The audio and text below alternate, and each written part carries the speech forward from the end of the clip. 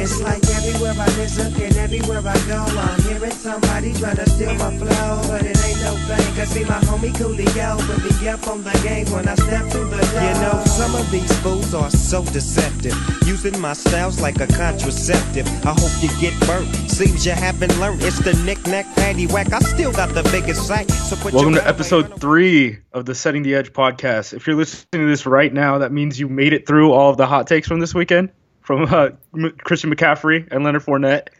You might have seen Felipe Rivera on his last drive down to score, get 2 sacks, throw the ball into the dirt, and throw an interception on 4th down. I'm here with my co-host, Charles McDonald. Charles, say what's up to the people. What's up to the people? How are we? Good, man. So every single person on earth got off a hot take about Christian McCaffrey and Leonard Fournette. Oh, yeah. So just some backstory, if you don't know, they've decided to sit out their bowl games. LSU is in the Buffalo Wild Wings Citrus Bowl, and Stanford is in the Sun Bowl. So 2 games that don't matter at all, except for the schools getting money to participate in the bowl games.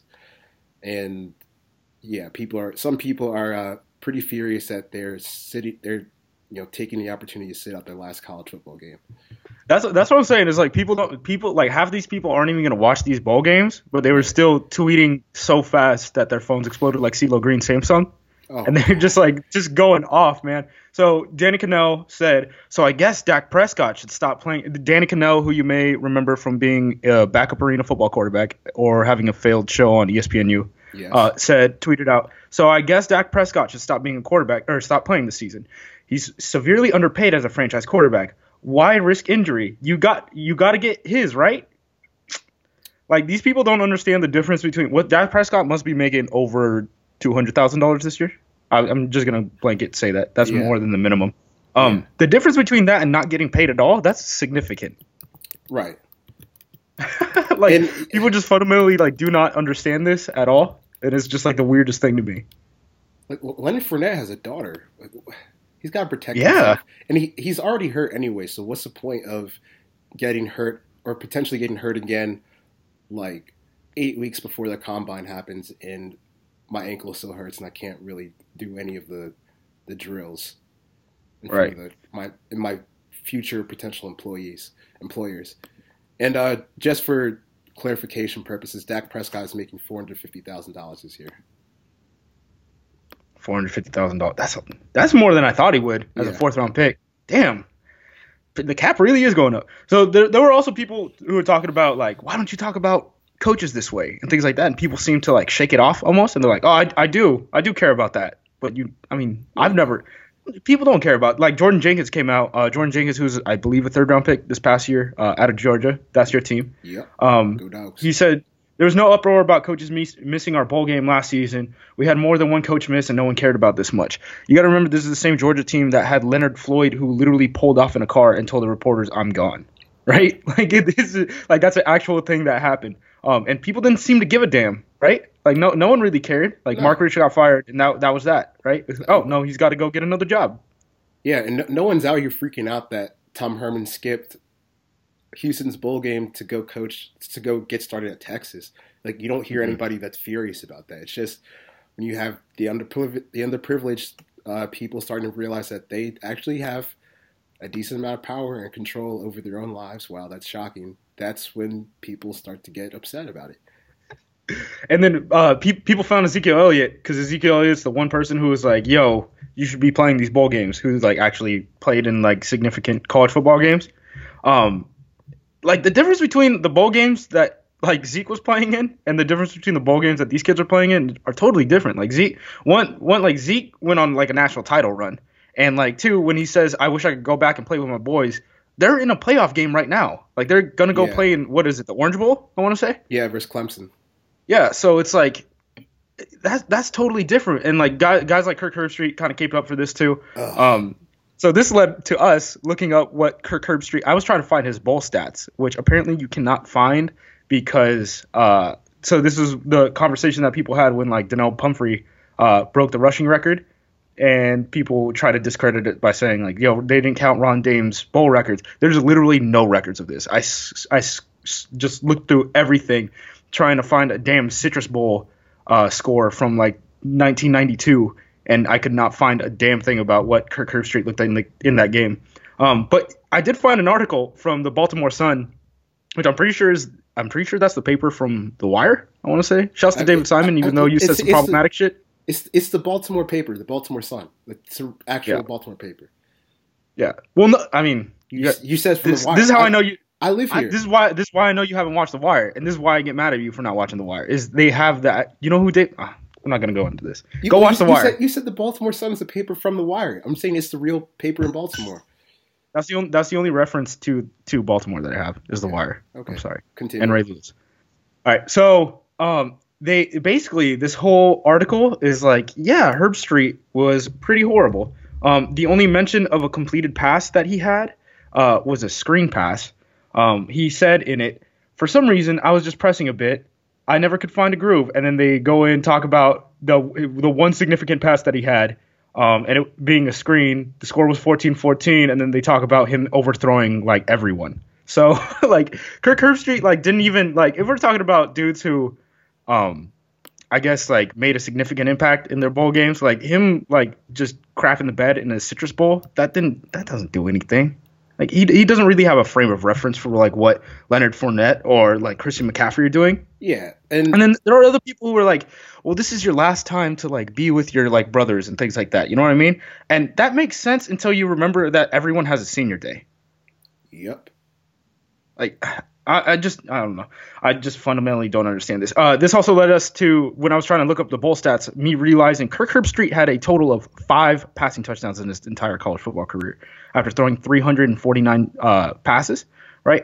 If you guys remember, in 2012, Maryland's true freshman linebacker switched to quarterback for like the last portion of the season, and he threw 84 passes for 6 touchdowns. So that dude in about, what is that, 260 fewer throws threw one more touchdown than Kirk Herbstreit did in his career as a true freshman converted linebacker. Kirk Herbstreit's out here talking like everyone wanted him when he was coming out of college. Man, no one was checking for you. No one was offering you millions of dollars. You really had nothing on the line. So he got drafted by ESPN, 12th round. Sit down, be quiet, and just let these kids go make their millions of dollars. All right? It's not a big deal. Speaking of Zeke, we talk about Zeke. Ezekiel's a fucking liar. I mean, we're just going to call people liars on this. This week, he said that if he were to play a different position, he would play offensive line. And no one wants to play offensive line. Liar. There are people in the NFL who do not like playing offensive line. I've never met a person who wants to play offensive line. People who play offensive line are people who are mad that they didn't get to play tight end or they want to play on defense more. Yeah, I played offensive line in high school, and I remember it was my senior year, and we had this kid who was a sophomore named Jared Cohen, and this kid was like, he was massive. He was like 6'4", 290. He ended up committing to UNC, and the day that my head coach told me that I was just going to play defense and they were going to put Jared in my spot on offensive guard was one of the best days of my high school career. So blocking sucks. Zeke is a liar, and I just don't believe him for a second there. Right. And last week's liar, Bruce Arians, decided to pipe up on this subject too. He said, it's just headline, Bruce Arians on skipping bowl games. That would concern me. This is the same person who drafted Robert Kindichi, who fell out of a hotel in the first round this past year. Traded for Chandler Jones, who allegedly showed up to a police station high on K2 2 weeks before a playoff game. Who drafted Tyrann Mathieu, who was suspended after multiple drug tests at LSU and then got arrested for drug charges, I think, less than 2 months after that. But here's the thing, too. I think Bruce Arians has a reason for this. I think Bruce Arians is trying to rebrand because the whole, like, we're bad boys, but we win thing works when you win, but he's not winning now. And you know who just got cut? Michael Floyd. Mm-hmm. Like, I wonder how much of a, like, yo, we kind of took this a little too far. And, like, everything makes sense when you take job security into it. You know what I mean? Like, I think that's one thing that we can learn about the NFL is everything makes sense when you put job security into the equation. And you see him cutting Michael Floyd. See him coming about this after his track record of just kind of, like, throwing out flyers on some of these troubled kids. I mean, I don't necessarily blame half of this stuff. But it's like, You can't get me to believe that unless you're trying to turn a foot, at least in the public eye. You know what I mean? Yeah. Mike Leach also said some stuff where he said, Mike Leach said, if someone decided to boycott here, I'd cut him. This is a person who once put a kid who had a concussion or had concussion symptoms into a closet. So, yeah, we knew Mike. Yeah, these people are fraudulent liars, but we come out and watch them every weekend because we're whipped. I have kind of a hot take about these guys missing the bowls. So here's the thing. Leonard Fournette, when you think of Leonard Fournette and you think of his biggest games of his career, what do you think of at LSU, right? Like this year versus Ole Miss, last year versus Auburn. But I'm saying the biggest games like LSU has played in, right? It's against Bama. Oh yeah, and he struggles in those games. Yeah, and he struggled both times against Bama, right? Yeah. So if you're looking at this, and you're looking at if you're taking into account of bowl season as a place where like draft stock can go up and down, and it is like what's his name? Gene Smith, who used to be the general manager of the Jaguars, went on record saying that him being there in person to watch Blaine Gabbert throw a game-ending interception for Iowa's bowl game or the Iowa-Missouri bowl game was a big deal to him because he was able to see Blaine Gabbert's like arm strength in person. Like you can sell people on like if a person sees it firsthand. You know what I mean? Yeah. So if you want to look at the draft as a place where executives and scouts can go to these games and like really sell themselves out on a person, if you're looking at probably the best running back who's going to be playing in this bowl season, it's going to end up being Dalvin Cook because Christian McCaffrey and Leonard Fournette are out, right? Yeah. So if you look at Dalvin Cook's the biggest game Dalvin Cook's going to play in his career, at least in terms of like quality defense that he's going to go up against, is this Michigan team, right? Like everyone talks about this front seven for Michigan. And I don't really think that when you have a guy like Jabril Peppers dropping into coverage, a guy like, what's his name, Jordan Lewis, I want to say. He's the undersized guy who's really talented. I don't think Florida State's going into this bowl game thinking, okay, we can throw against that with a true freshman quarterback, right? So a lot of this game is probably going to end up leaning on Dalvin Cook. And if Dalvin Cook goes off against this defense, I think that's the one thing is that kind of Fournette and McCaffrey not really playing in the bowl in like the postseason at all, right? I think that can kind of open up the door for Dalvin Cook to at least have the potential to be RB1 because when you watch Leonard Fournette, he makes a lot of sense for like a really good power offensive line, right? Yeah, I kind of want to see like Fournette with LaShawn McCoy next year. I think that'd be a really fun duo to watch. Oh, that'd be insane. Yeah, that'd be insane. Yeah, that'd be crazy. But I think if you're talking about a running back who could just drop into any team on the NFL, like if you had like a randomizer and you're like, yo, we got to pick a running back who's going to succeed, right? And he just drops into one of the 32 franchises, right? I think Dalvin Cook's running back one. Yeah, I think I agree, and I think most people outside of Baton Rouge would agree with you there too. Yeah, so I just think I don't know that's an interesting narrative for me because I was watching I was just thinking about stuff and I wrote this article for Bleacher Report on what the biggest matchups were for the remainder of the bowl season, and that was one that really stood out to me because I was like, you know what, Cook, there's like the situation here really makes sense for Cook being a riser. Yeah, and they're going to have to lean on him too because Florida State's offensive line cannot pass block. No, at all. So you got guys like Wormley and Taco Charlton and that freshman they have, Rashawn Gary, coming after Francois. He's going to get beat up again. So they're going to have to lean on Dalvin Cook if they really want to get any offense going against Michigan. So it'll be a really good task because he's going to have to shoulder the load for that offense. So since we already brought up liars, if we want to bring up another reoccurring thing with this podcast, did you see Felipe Rivera this week? I did see Felipe Rivera, which is Phillip Rivers for you English-speaking folk. Yeah, so he ended up taking 2 sacks, throwing the ball in the dirt, and then throwing an interception on 4th down. After the game, he said, "You saw us go silent count all game. It was a road game," and that's true. I mean, you look at that 4th quarter, and they have to go silent. You're watching the guard punch the center's hip, letting them know that it's time for him to snap because they can't really like talk to each other, even though they're only 4 yards removed. He said this article also goes on to say he's dealt with a similar crowd before. The quote in Oakland, unquote. Someone was like, yo, the Raiders should just move to San Diego at this point. Like, man, I can't imagine. You can't hear a snap count at your own at stadium. A home game. at a home game against a division rival. Like, you cannot catch a break at all. And that's something that's not going to get better in LA. Yeah. That's not getting better in LA. It's not getting better in LA. That's not going to get better in LA at all. So, man, I have no idea where that team even goes, because they visibly have some pieces, but it's like it just fucking never comes together at the right time. Yeah, I mean, can you imagine how stressed Philip Rivers must have been? You know, he's always in this constant state where he's down by 3 or 4 points with length of the field to go, no timeouts left. And this week he looks over to his right and he sees a security guard jerking off, and he doesn't have any timeouts, and he's getting sacked twice, incomplete on the next one, interception. He has to walk past that security guard who's got his hand in his pants as he looks up at the scoreboard and sees, oh, God damn it, we lost again. I don't know who the Chargers are going against this week, but we're taking the Chargers. We're taking against the Chargers in the point spread. It's Christmas week.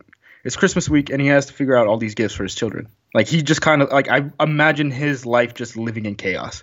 He's just, oh God, like, it's not that every single game it's like he's down a touchdown with a minute left on the road. I guess on the road for this game. Yeah. I think that's just kind of how he lives life.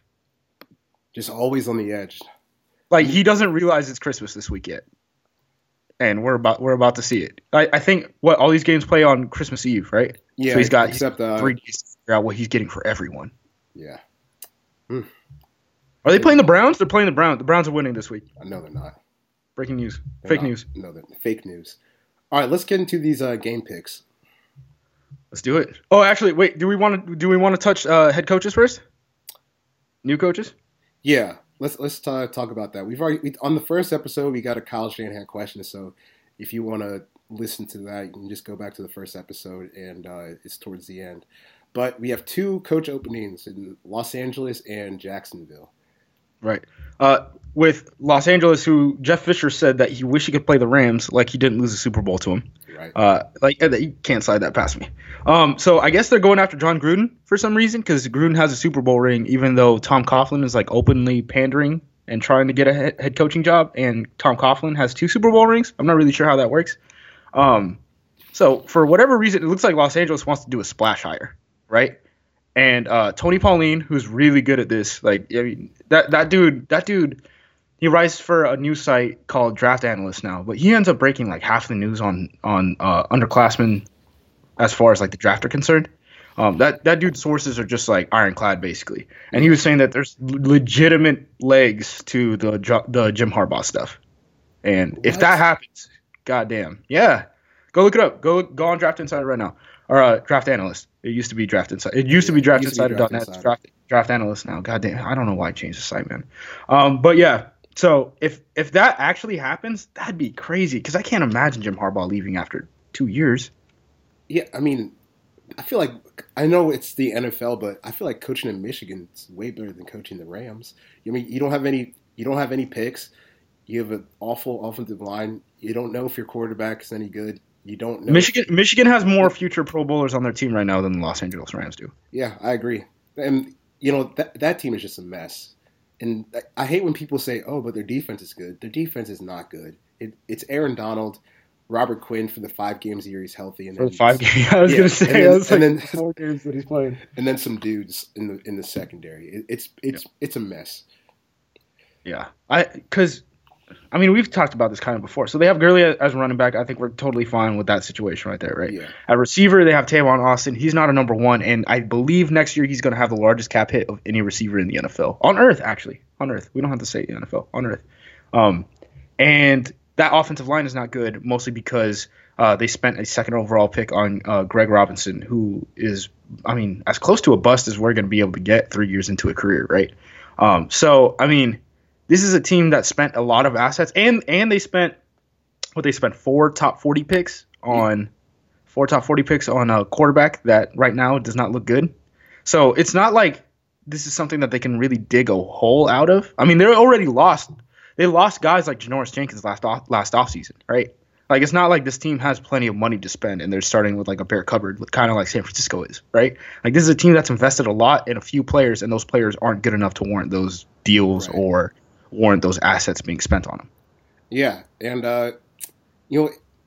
it's funny because like people are saying, like with Jared Goff, you need to give him 3 years to prove what he can do in the league, and I just don't know if I buy that at all. Because if you look at like every rookie quarterback that's played this year, Dak Prescott, Carson Wentz, Cody Kessler, I would say like those guys have shown that they can at least play in the National Football League. Like Goff doesn't even look like he belongs like in these last 5 games. If you look at Football Outsiders metric, defensive yards above replacement, it basically just calculates which quarterbacks are above replacement level and which are below. In the 5 games Jared Goff has played, he is by far the worst quarterback in the NFL. It took him 5 games to surpass guys like Case Keenum, Blake Bortles, Blaine Gabbert, Trevor Siemian. He's been abysmal his first 5 games. So it's really going to be hard to sell that situation on a guy like Jim Harbaugh, who is just the king of the world in Michigan and can do whatever he wants. Like, I just don't really see how you get a big head coaching hire like that, even though you're in LA. Yeah. So then we got Jacksonville. They fired Gus Bradley finally, and they let him on the plane. They didn't wait to fire him at the airport afterward, like USC did Lane Kiffin. They fired him before, but then let him ride on the plane. I'm not sure really how that works. He's a bust if you're getting on that plane. He is. I mean, you got all that money, man. I'll buy my own ticket back. Yeah. Someone come pick me up, man. Yeah. I'd just immediately go on vacation, honestly. Yeah, I'll come clean out my office in 3 weeks. I'll be like, look, I got 5 days till New Year's Eve. It's about to go down. Like, catch me in Bermuda. Yeah. Y'all have fun. I'm out. This is a kind of a weird spot for Jacksonville, too, because they started paying some guys, and they started turning around. So they're no longer bare covered. But then, like, Blake Bortles says things. Like, he's like, they ask him about pick sixes, and he says, I need to be a better tackler, right? Which is, like, funny, but it's like, ha, ha, ha. But it's like, oh, we actually, like, have to decide if you're going to be our starting quarterback in, like, 3 months, basically. Yeah. And then guys like Malik Jackson are like, I don't really know if a hard ass like would work here, and like I don't know if a soft dude would work here, and it's just like I don't know, man. It seems like this team is like weirdly giving up at the same time as like guys like Jalen Ramsey are like crying after every single game.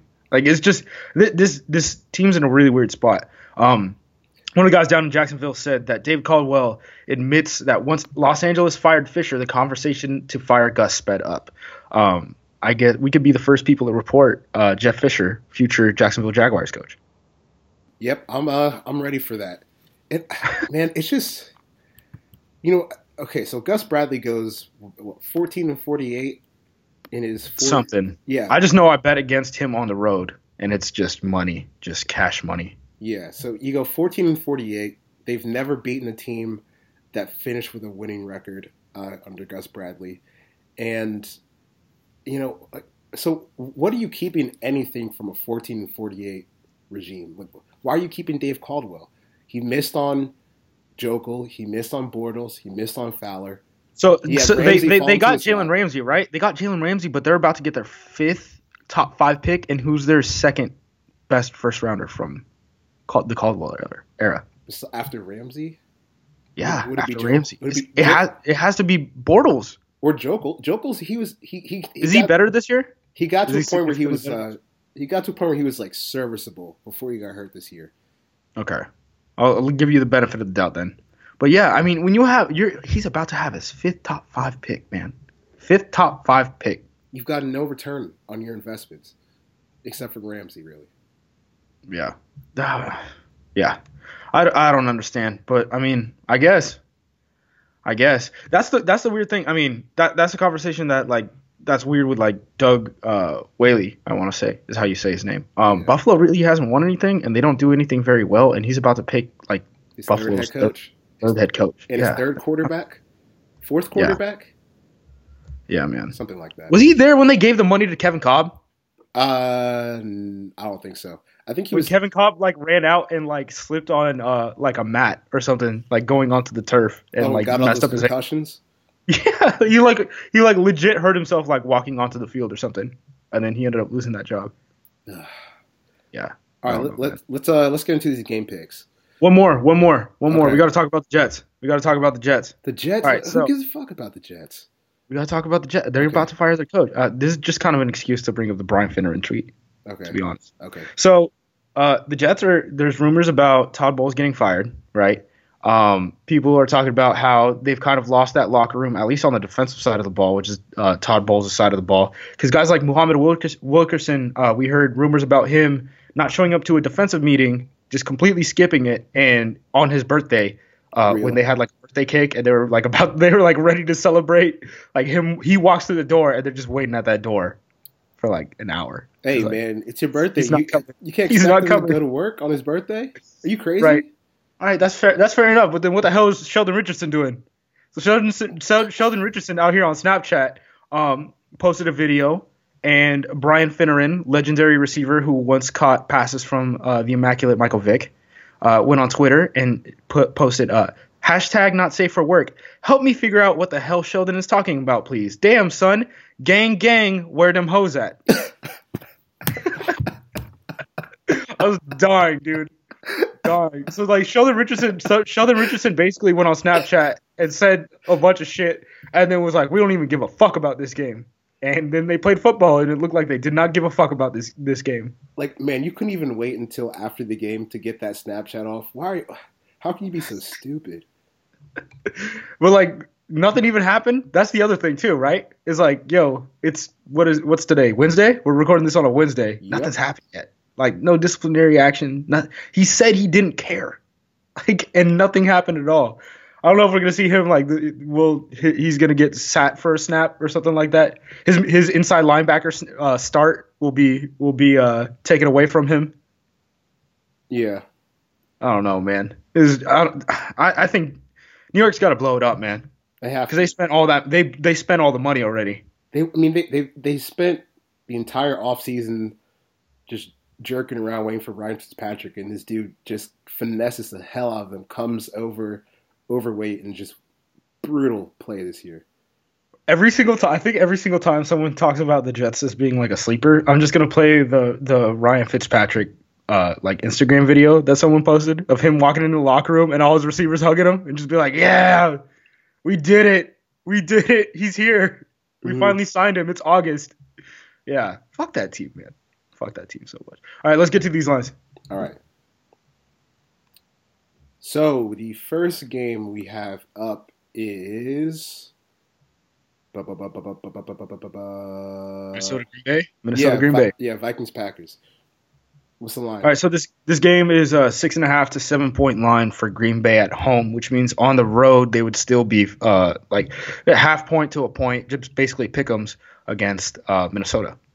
Green Bay lost in week 2, I want to say, it was either Monday or Sunday night in Minnesota this past on week 2 by a single score. So if that matters to anyone. Nah, this is a completely different Vikings team. It's a different team. They're totally different teams. Yeah, I mean the Vikings started off like 5-0, right? Yeah, 5-0. 2-7 cents.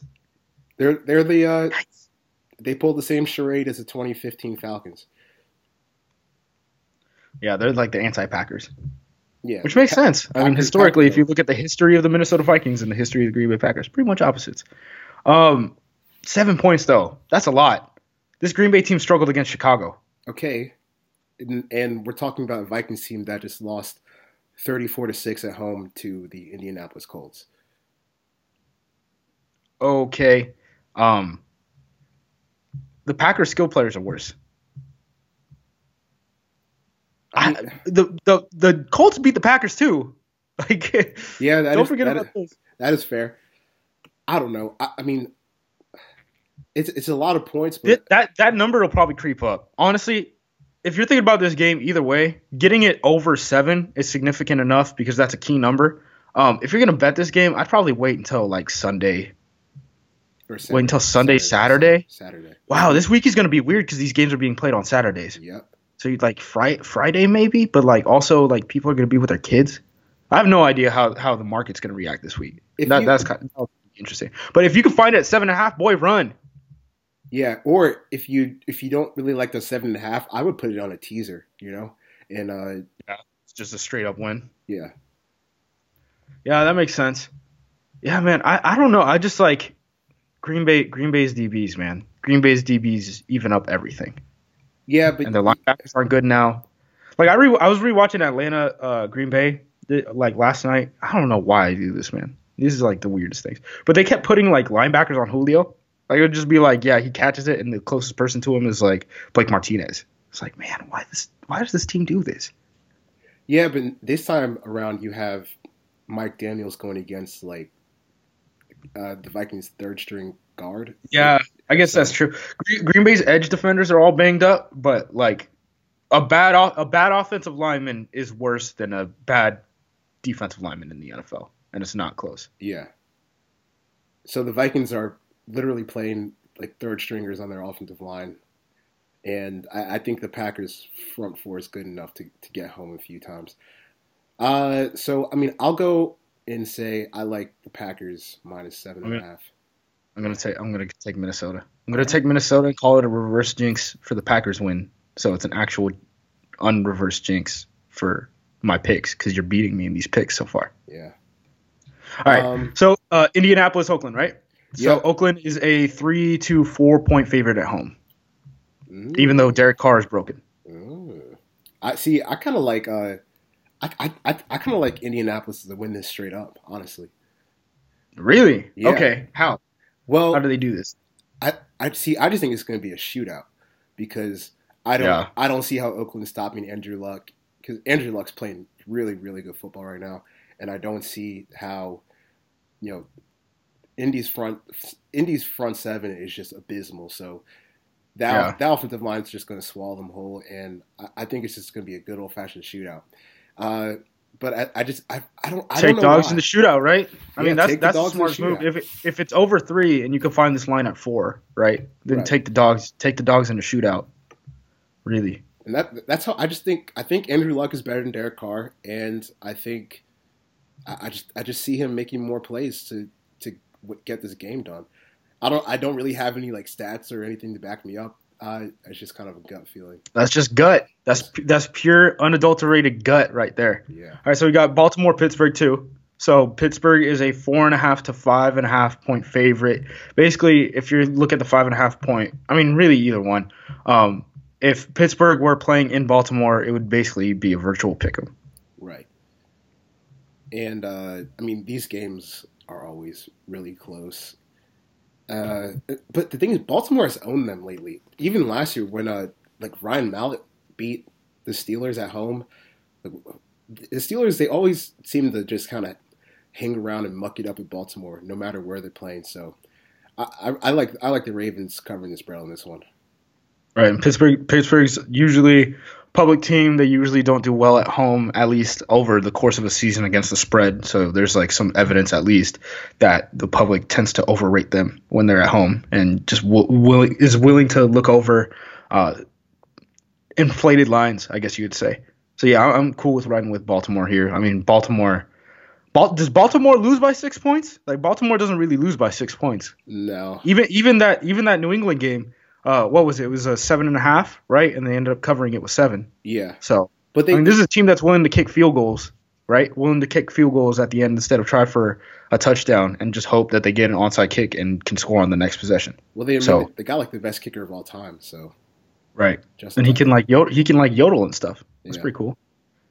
So Baltimore. Yeah, we're riding with Baltimore there. All right, so this is, I believe it's a Sunday night game, right? Detroit Dallas. No, this is.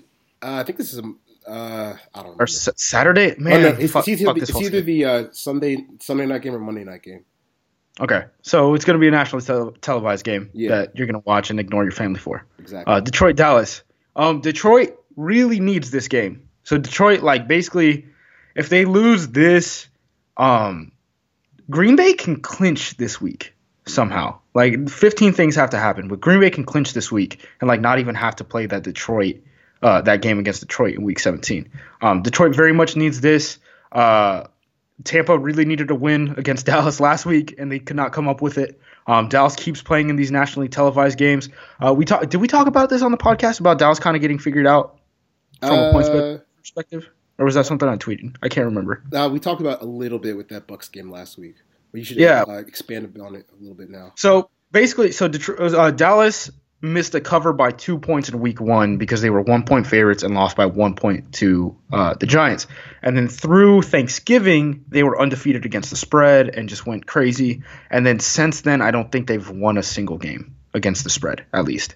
Because it's not by large margins or anything. Like, Dallas is still winning these games, but it's just they're hanging this line just a little too high, right? And right now they're 7 to 8 point favorites at home, which means in Detroit they would be 1 or 2 point favorites, basically. So I don't know, 8 points, man. That's a lot for a team that really. That's a lot for a team that had to hold a team shut out in the fourth quarter, have David Irving basically force 2 interceptions and get 2 sacks, and scored multiple scores in the fourth quarter just to come from behind to win a home game last week. Are we sure the Lions are actually any good? I don't know if Matthew Stafford is healthy. That's the only thing that really worries me. Because if Matthew Stafford's not healthy, because have we really seen Dak Prescott in a shootout yet? Because Detroit likes playing shootouts. I mean, I don't know if he can keep up in a shootout. That Washington game kind of on Thanksgiving. That's true, but they kind of All right, that's fair enough. I just don't know, man. I don't know. It just kind of feels weird to me because if you're talking about Dak Prescott, Pro Bowl Dak Prescott, who got in before Drew Brees, and people seem to be very mad about that. Hey, Drew Brees threw 3 picks against the Buccaneers, so he can sit. Dak Prescott probably not a Pro Bowl talent quarterback, but who cares? And he's the quarterback of the Cowboys. Guess what? He's about to make the next 10 Pro Bowls. Exactly. Every year. Starting in 2018 when Tony Romo gives up the reins. You realize Dak Prescott just locked his ticket into the Hall of Fame? Because when he retires, he's going to have like 12 Pro Bowl seasons, even if he wasn't that great. Yup. And 3 rings. I don't know how many you can get with Zeke. But so here's the thing. I don't trust him in a shootout, though. Like, if you're like, yo, Dallas has to score like 35 points this game to win, I'm not sure Dallas is the guy, or Dak is the guy. Okay, but do you trust Zach Martin and Travis Frederick and Leary and Tyron Smith and Zeke versus A'Shawn Robinson, who got mauled last week by a Giants offensive line that struggled, washed up Haloti Ngata and Kyrie Thornton, Tyron Walker? I trust them to get like Kyrie. Why are you calling D tackles right now? These DNs matter too. Kerry Hyder's going to be playing on the inside. All right, and I think Kerry Hyder's been great this year, but I think that's still a huge matchup in favor of the Cowboys. You can't score 35 points on the ground. Not with this Dallas team kicks a lot of field goals. Like, go watch that Minnesota game. Like, this team kicks a lot of field goals. I don't know. Like, theoretically, this team should just be able to run all over people. But even in the red zone, they're stalling a bit. Have you looked at the new DVOA ratings that came out this week? No. What? All right, just take a guess. The Lions are what, 9-5? Okay.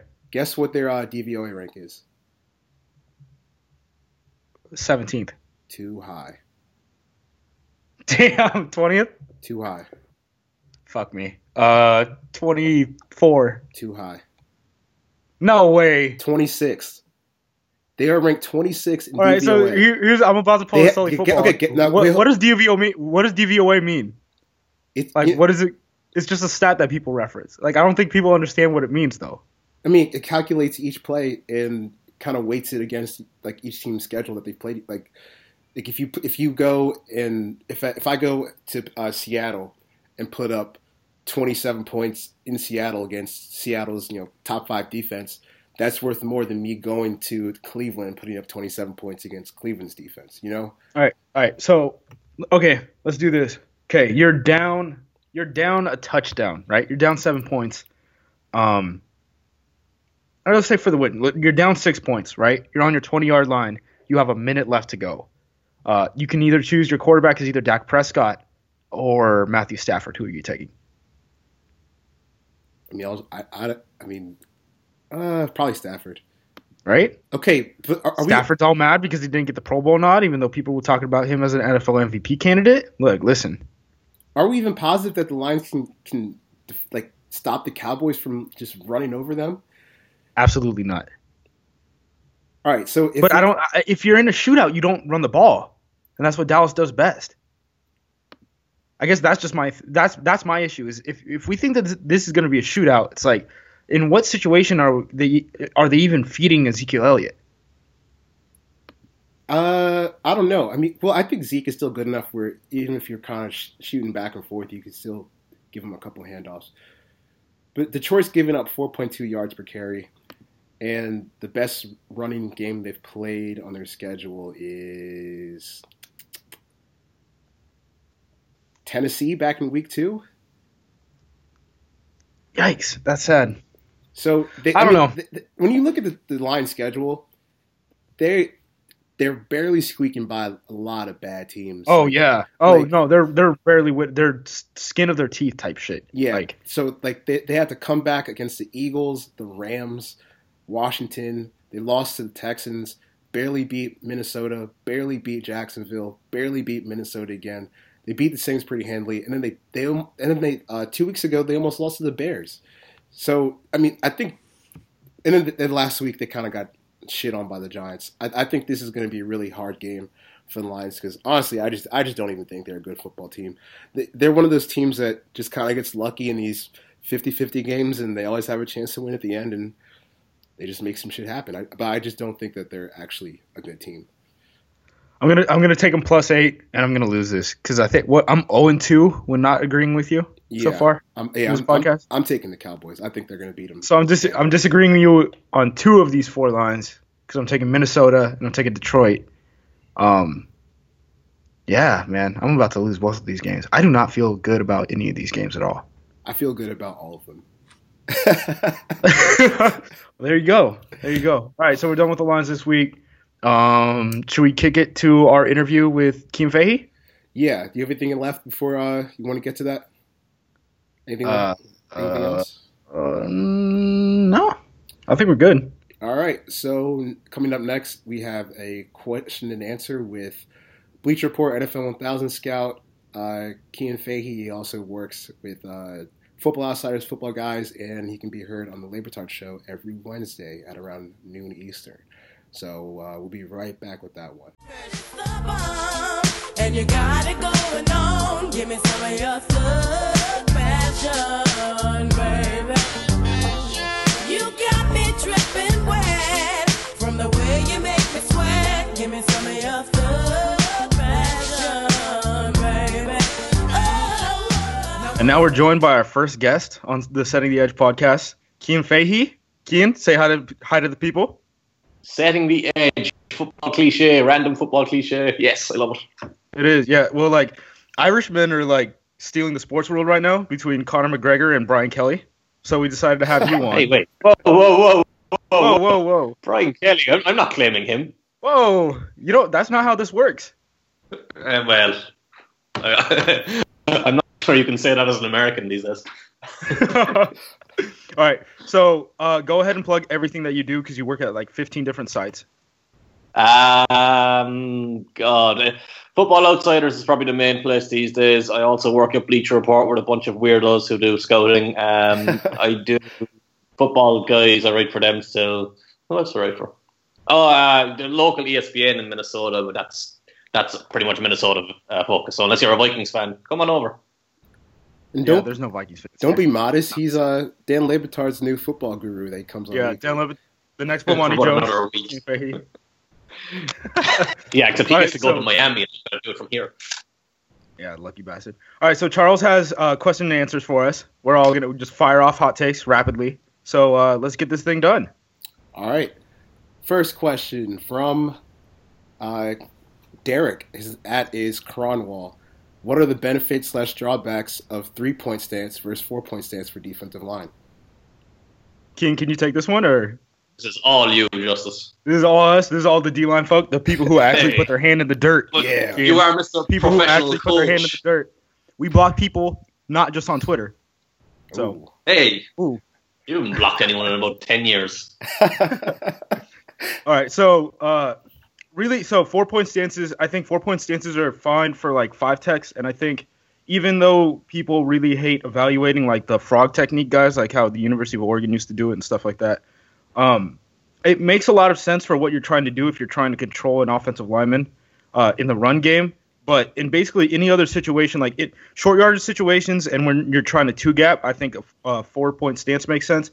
But a 3-point stance and everything else, when you're trying to half man person, like you're trying to shoot a gap. If you're a 3 tech who's just shooting into a B gap, or you're an edge defender who's just trying to bend around and set the edge. Shouts to that podcast. I think you're better in a 3-point stance because you're so much more explosive. Yeah, I agree. I mean, when I played, I hated 4-point stance. Like, I just thought that was the worst thing ever. And when you have a 4-point stance, like you're really not firing out. You're just kind of two gapping and reading your blocks and looking towards the ball. But you can really do that same thing in a 3-point stance if you just kind of set your ass back and don't put so much weight on your hands. I always thought that was more comfortable than a 4-point stance. So ban 4-point stances, launch them to the sun. This was the question that made me call you nerds. That's fine. That's fine. You keep charting interceptable passes. Yeah. You keep going through. Tell me how bad Ryan Fitzpatrick is. Spend 15 years to tell me how bad Ryan Fitzpatrick is. I know what I am. I know what you are too. That's just the way it goes. Joe Namath said that the New York Jets should just not play a quarterback because their offensive line was playing so poorly. Do you agree with him, kid? Bring back Ronnie Brown, Wildcat. Yes. I'm with it. All right. Let's go to the next question, Charles. All right. From Derek again, a more fun question. You are Shad Khan.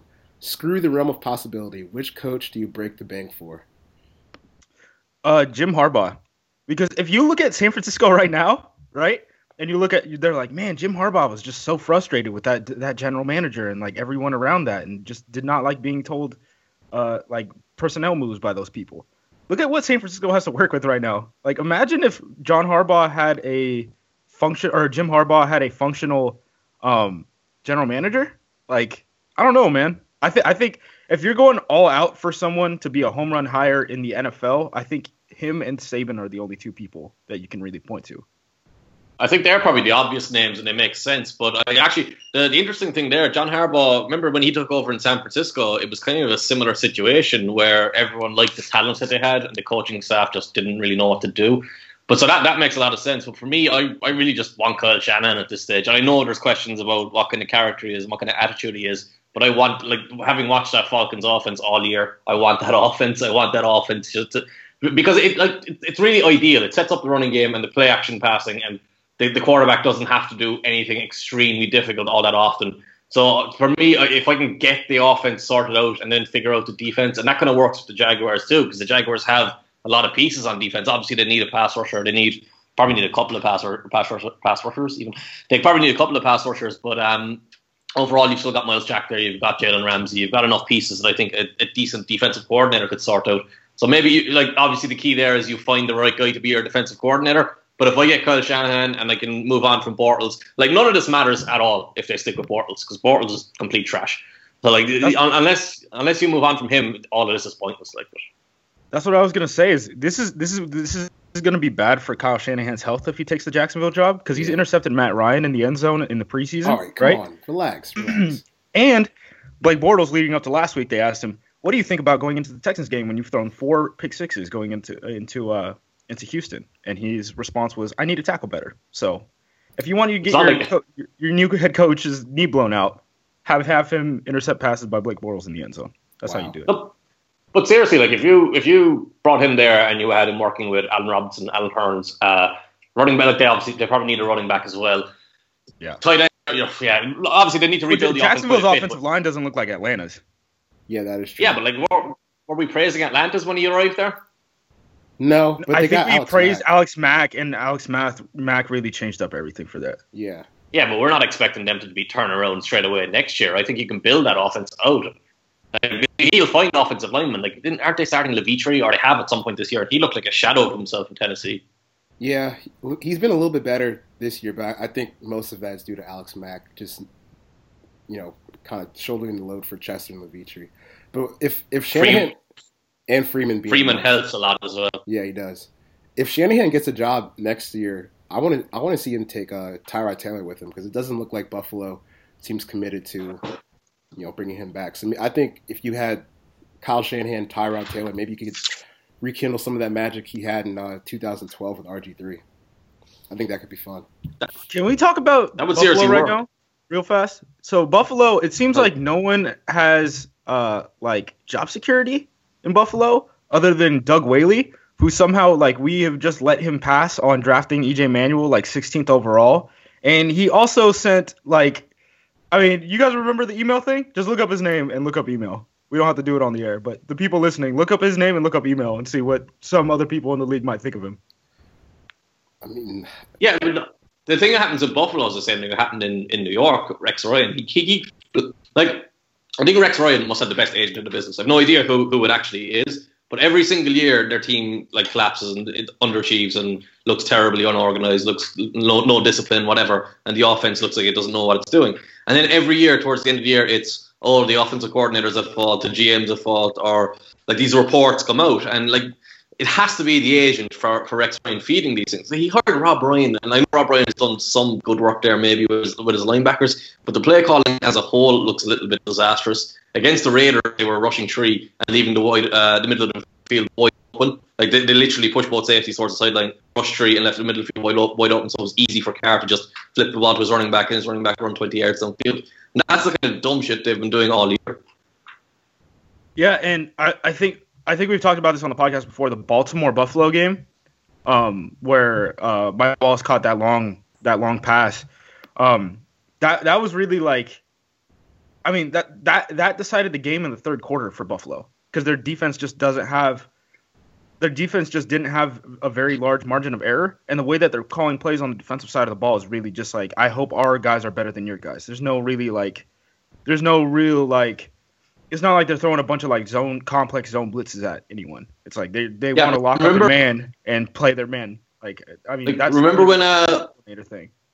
When Ryan arrived there, all the talk was going to be that Stephon Gilmore was going to be this shutdown cornerback. He was going to develop him, and he's been targeted and picked on all year. Yeah. It was funny because when I think the year before Ryan got there, when Jim Schwartz was the defensive coordinator, didn't Buffalo lead the league in sacks? Yeah. And then the next season, they were just above Atlanta. Atlanta had 19 sacks and Buffalo had 21. And everyone's like, oh, this is the year Rex Ryan finally has legit pass rushers with Mario Williams and Jerry Hughes, and it's got Marcel Darius and Kyle Williams on the inside. This is going to be amazing. And it was just an absolute train wreck. And it has your edge rushers can't get sacks when they're dropping back into coverage and you're sending inside backers all the time. Yeah, that's fair. And Mario Williams just gave up at that stage. Yeah. All right, so should we go to the next one? Yes. Bang these things out. Next question from our good pal, D. Lee. For all of you guys, which offenses and defenses have provided the most unique personnel grouping and plays? By the way, I love the fact that we were asked about the Jaguars and talked about the Bills for way longer than talking about the Jaguars. Yeah. The one that really stood out to me this year, I think it was against the Seahawks, where again we'll come back to Kyle Shanahan again, a bit of a love affair with him at the moment. But we went back to the Seahawks where he was using 3 tight ends, 2 receivers, and they just attacked they flooded the cover 3 zones, and Ryan got 2 touchdowns that were wide open in that game. You'll probably remember better than me. But there was one like on a tight end throwback, and then another one to I think it was Julio was wide open down the seam on another one. And he had actually made that adjustment at halftime because I think they were down. They were struggling pretty badly at halftime, and that was one that kind of stood out to me. And I've always loved his the tight end throwback that he always goes to. It's coming once a game, and no one ever stops it. Yeah, that the one he called versus Kansas City on the 4th down, where there was the fake toss and then he threw it right back to the tight end that was wide open. That was one of my favorite plays of the year that he called. On the defensive side, I really like what Seattle does, and it's not really very complicated. It's just that they have the horses that can do it, where they just throw 4 really talented, like their 4th best pass rusher when they go into like their nickel and like nickel third down long situations is Cassius Marsh, and it's just like him, Michael Bennett, or Frank Clark on the inside, and then Cliff Averill is always on the outside. And what they'll do is they'll just load up guys in the A, B, and C gap on one side, and then Cliff Averill will play on the other side and just like come in, hunting down from the backside. So you really have nowhere to go. That ball has to come out. I really like. I just like watching them when they're in 3rd and long situations because it's just like the heat is coming and they're dropping 7 guys into coverage at the same time. It's like that. That's like the 3rd and long against Seattle is like one of the most unstoppable unstoppable, I guess you'd say, personnel packages, right? In the league when everyone is healthy. I mean, I guess it didn't necessarily work when like Earl Thomas isn't out there, but actually, I was gonna bring that up. Did you watch the Packers All 22 when Earl Thomas was first out? They put that, like, you obviously you watch Earl Thomas and he's awesome and you think, yeah, he's really, really impressive. And then you watch a normal human being try to do his job, and that dude has no shot. There was guys just there was guys just wide open all over the field, and you're kind of there. You don't really want to criticize him because the dude is just like trying to do something superhuman. But I think it was the long touchdown to Devontae Adams where Rodgers escaped the pocket, went right, and Adams bent his road up the upfield after running it out. And the safety just stayed in the middle of the field, and he had no idea what he was doing. But then he tried to recover, and normally you see when Earl Thomas gets caught out for a second, he tries to recover, and he recovers very easily. This guy was trying to recover, and he was about 15 yards away from where he needed to be, just because he was asked to do what Earl Thomas was asked to do on pretty much every single snap. Yeah, and like I don't think people understand how hard it is to be that high safety in cover 3. Like that, you have like Earl Thomas is a game changer. Like that's a legitimate game changer, and there aren't very like maybe like McCourty. There's like a couple of guys who can like really do that. I actually coached with a dude, the online coach that I coached with this past year. He coached in Texas, and he saw all these guys like in person. Like he had coached in the same league as guys like Kristen Michael and stuff like that. And he told me like Earl Thomas is the best high school football player he's ever seen because he had never seen someone just that fast before. Sure. I remember as soon as he went out against the Panthers, the first thing Cam did was go straight down the middle of the field for I think it was stopped just short of the end zone, but it was a Ted Ginn play that set up a touchdown. Yeah, that's what I would do, man. You don't got many shots. Like if Earl Thomas is coming out of the game, guns blazing, full speed ahead. Oh yeah, for sure. I kind of like their defense isn't any good, but I kind of like what Washington does when Sua Cravens is healthy.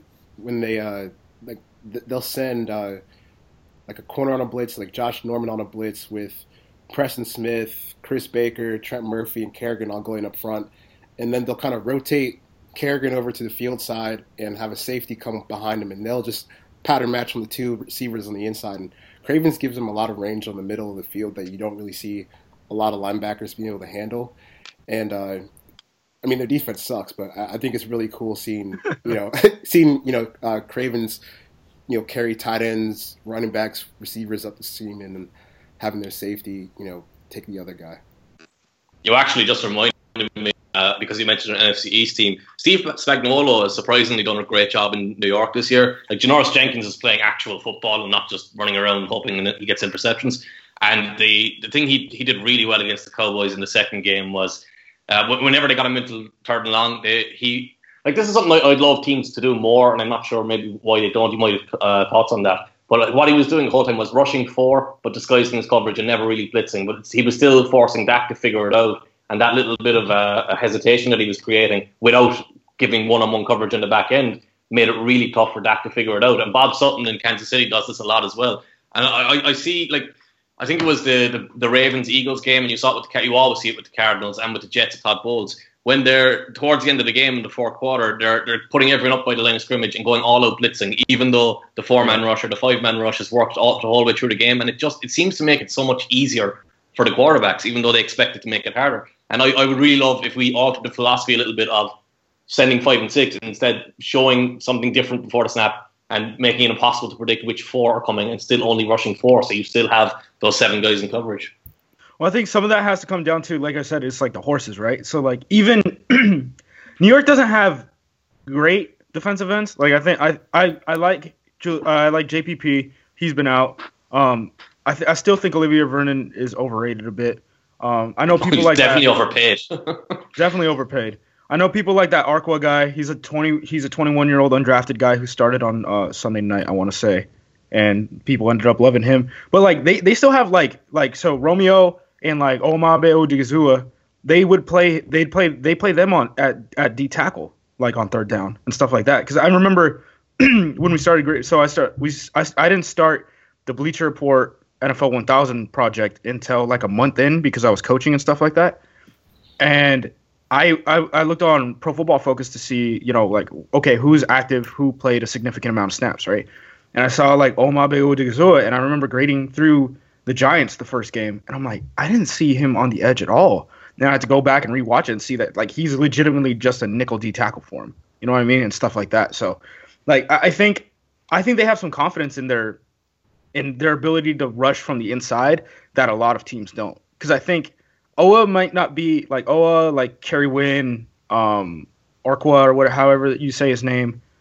Those guys aren't necessarily guys that you would ever want to be a starter. But if you're playing those guys as nickel D tackles, I think that makes a huge difference than throwing out a guy like, I don't know, like a Star Lutulele or something like that. You know what I mean? Yeah. All right. Next question from on the 50-yard line. Can you guys talk about Clowney? I know he still lacks moves as a pass rusher, but he looks a little better each week overall. This is Fahey's. Fahey was about this all offseason. Yeah, it was a good call. Well, man, if you just watched him, the dude was just like, there's a clip. I know this scored a touchdown. Portland's running a touchdown this week, and he's chasing. He probably should have done a better job of keeping contained. But he's chasing the play, he's chasing the quarterback back, and there's an offensive lineman out. I don't know how he got so far out, but he's outside the numbers, and Clowney's running, and he's going to get blindsided. And normally you see that happen, and the defender just gets killed. And Clowney just keeps running, barely even notices that the guard's coming to try and blindside him, hits him, and the guard is on the floor, and Clowney's just still going. Like, you don't really have to know what you're doing when you can just knock everyone over so easily. But it is kind of fascinating to watch him. Like, I wrote a couple of weeks ago for Football Outsiders for Film Room that he's maybe the best run defender in the league. He's just a dominant run defender, and he's a really versatile run defender. But then it's a bit like, actually, remember Cordell Patterson a few years ago? Whenever he had the ball, he was the most aggressive, decisive, electrifying player you can see. He'd make anyone miss. But whenever he had to run routes, he was kind of really slow. He was hesitant. He didn't really know what to do with his hands. And then that's kind of the same thing we've got with Clowney right now. When he's in run defense, he just bowls everyone over, destroys plays, finds the football, and it's brilliant to watch. When he's pass rushing, if he doesn't win initially, he doesn't win. And that's you see too often he's standing there just engaged with the left tackle, literally not even moving his feet, not moving his hands, not even fighting to try and get off the contact. He will often try and spin, and that's you've probably watched him closer than I have, but what I've noticed from him is he goes to that spin move a little bit too often. Considering you're that big, you should just be able to run right through people or swim right through people. He always wants. The thing is, even at South Carolina, the thing is he always wanted to go inside. Like, him rushing from the outside always was to set up the inside, and sometimes he would just try to predetermine those moves because some of those SEC guys would just bite on it instantly. So I think part of the thing that gets lost in this is how young he is. I mean, he's still only a 23-year-old. Like, there are guys from this past. He's in his third year in the NFL after getting picked number 1 overall and having injuries throughout basically. I mean, his first 2 years, right? And he's still Leonard Floyd right now, who's a rookie, is 24. Guys like Kevin Dodd, who got a lot of hype this past draft season, came into the year 24. Like, he's still a very young player who's trying to kind of catch his legs. Like, he's a freak athlete. But I guarantee, know. And I guarantee it was almost like a Vic Beasley thing where people were super fast to write him off as a 23-year-old, and that's not really how this thing works. I guarantee anyone Justice said anything negative about there is not a Force player. Leonard Floyd does decent, all right? Leonard Floyd does decent. I think he wins in weird ways, but he's good. Yeah, Floyd's he's fun to watch. He just kind of contorts his body like Gumby and just somehow finds a way to get because he's a guy like Clowney who wins with his inside moves better. Yeah, it's super weird. He's just like he contorts himself, and I always feel like there's not very many guys like him. I always feel like when I see him, like he seems like just a really high effort guy, but because he's he's got a really long frame and appears to have a really long frame. I don't have the actual measurements, and he seems like a really good athlete. And it's kind of a weird thing to say, but it's just I don't know. It's already the intensity of him that he plays with. You see him chase plays down quite a bit. Yeah, and he is a long dude. I think he was listed at 6'3" by Georgia, and then came into the combine and was 6'6", and people were like, "What the hell?" Yeah, because usually that ends up the other way around for whatever reason. I mean, schools like to lie and pretend that they have bigger players for God knows why. But I mean, you rarely see a guy end up being taller than what he's listed at, and Leonard Floyd is 3 inches taller. A good 3 inches taller. Yeah, that was pretty. It's Bradley Roby That's Bradley Roby running a 4.06 or whatever it was at Ohio State. Okay. All right, should we go to the next one, Chuck? Yeah, this one is for Justice. I know Justice uses Oh, this is from Christian Burns. I know Justice uses certain criteria to classify force players for defensive line, but is there any way to apply it to other positions?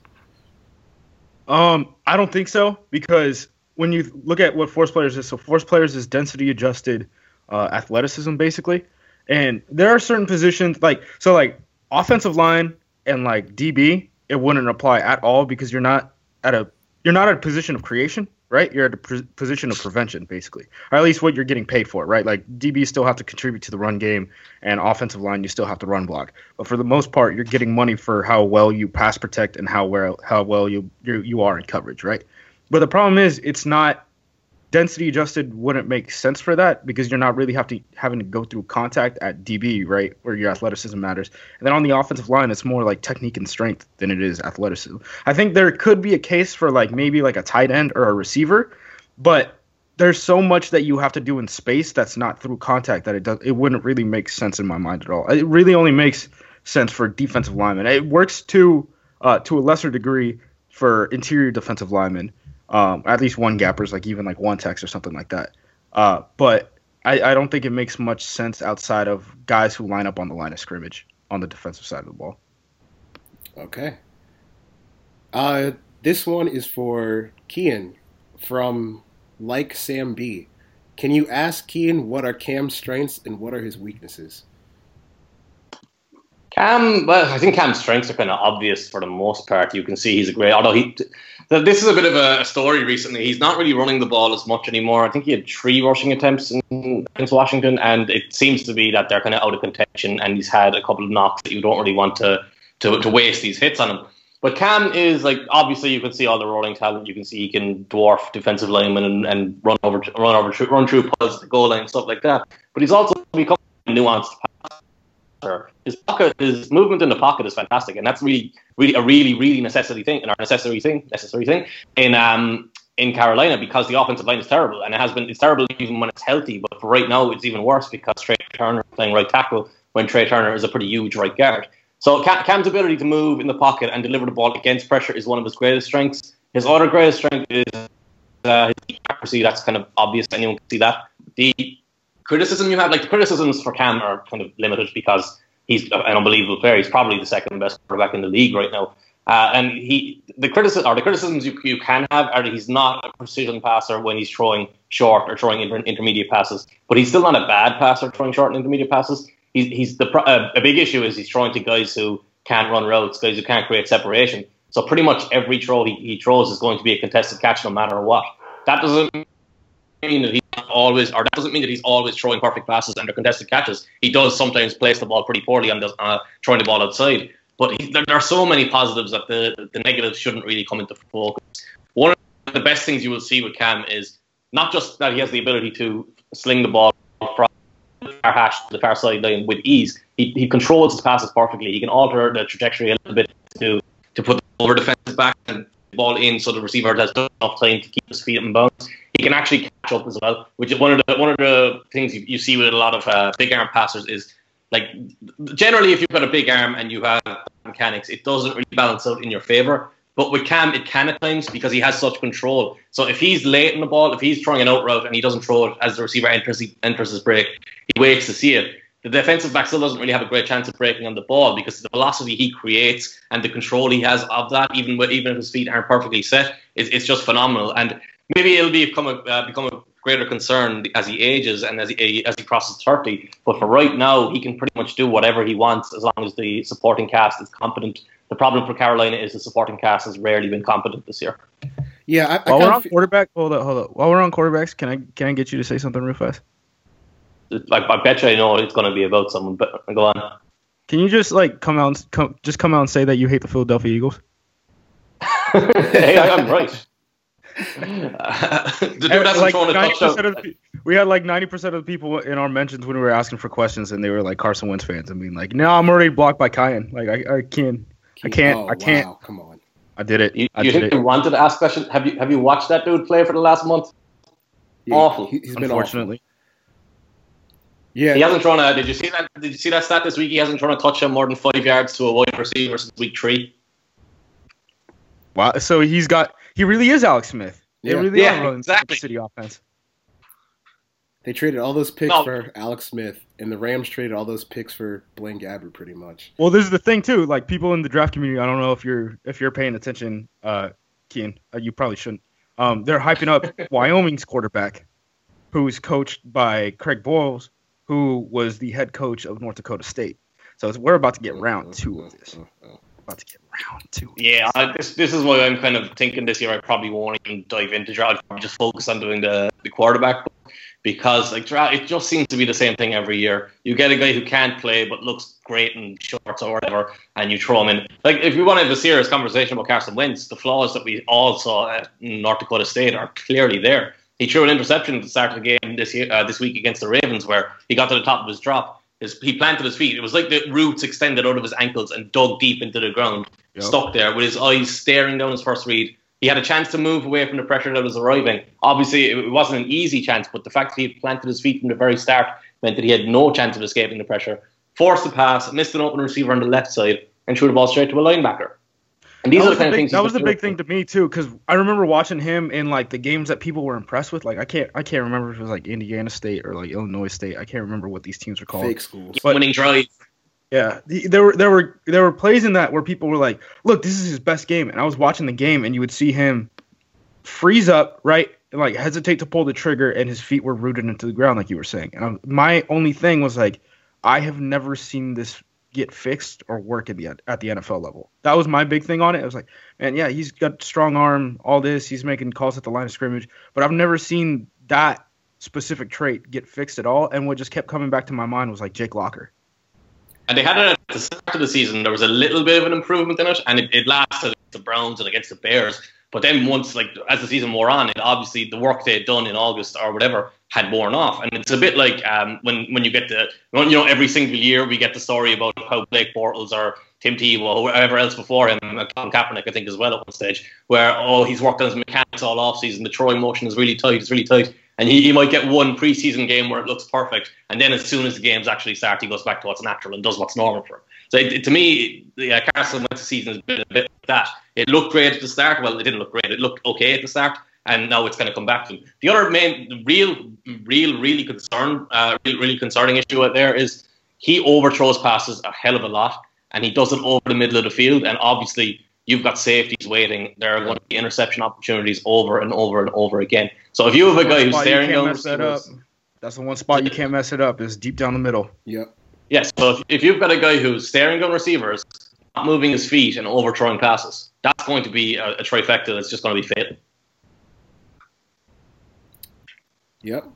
And just what I was saying before about, kind of how we look at Cam Newton or how he's portrayed in the media, I think that Cam Newton and Andrew Luck are kind of like on the same spectrum where people think they're overrated, but what I think is really going on is they have to carry so much of the load for their offense that when they're not on their A-plus game, the whole offense kind of falls apart, and then everyone just points blame back to the quarterback. I think Cam Newton and Andrew Luck probably have like the two hardest quarterbacking jobs in the league, and they're consistent. They're usually excellent week in and week out, but the 1 week or 2 weeks they have where it's just kind of a disaster mode and their team loses, everyone kind of freaks out and says, oh, wow, yeah, we're right. This guy is overrated.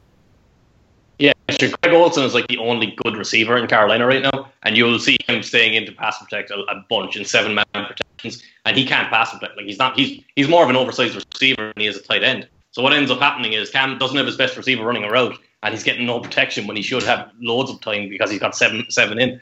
So to me, I agree with what you're saying. It's not going to change. I don't think it's going to change, especially not going to change in Indianapolis, because they look like they're going to retain Pagano and Grigson just because Luck has had a couple of good games towards the end of the year and carried that team.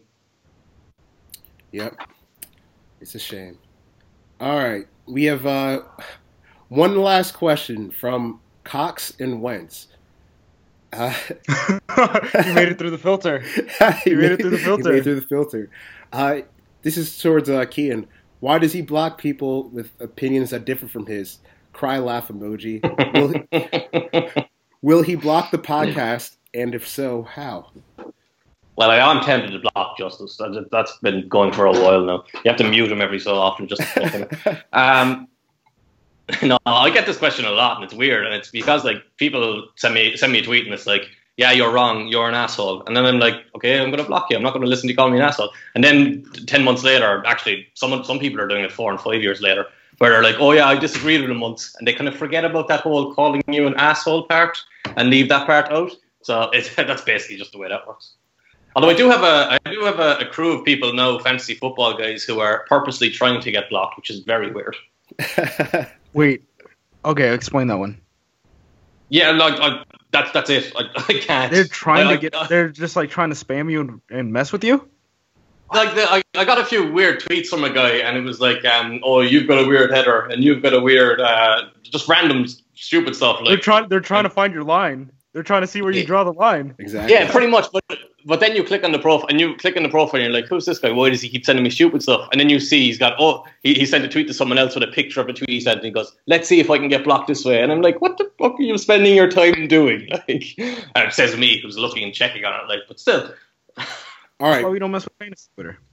I got one request, Kian. We got a tweeter from Jaguar Twitter who wants to apologize for him going off on you about Blake Bortles back in the offseason, and you've proven to be right because Bortles is terrible. So if we can get one segment like how Bomani has in the right time called Unblock Me Bo, can we have Unblock Me Kian for one lucky Twitter follower?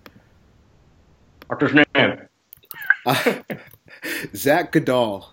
ZACH _ I'm not typing that into this. All right. No. That's fine. Sorry, Zach. Leave it up to you.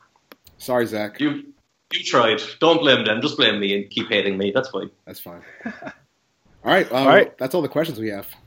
Yeah, it was awesome to have you. Sounds good, Dick. All right. So if you're looking for Keen on Twitter, you can find him at CINAF if you're not already blocked. CINAF. Yeah, CINAF. Yeah, okay. I think you were missing a letter there. I was missing the second A. So at CIN. It's keen as fuck. It's keen as fuck. All your listeners are blocked anyways. Yeah, what does it matter? It doesn't even matter. So you can find him at NFL 1000 with me and Justice every week. He does the quarterbacks. He's at Football Guys, Football Outsiders, and once a week on the Labor Tart Show. So thanks for joining us, Kian. Good, guys. And we'll be back next week with the 4th episode of Setting the Edge. This is Charles with my lovely co-host Justice Mosqueda, and we'll see you guys next week.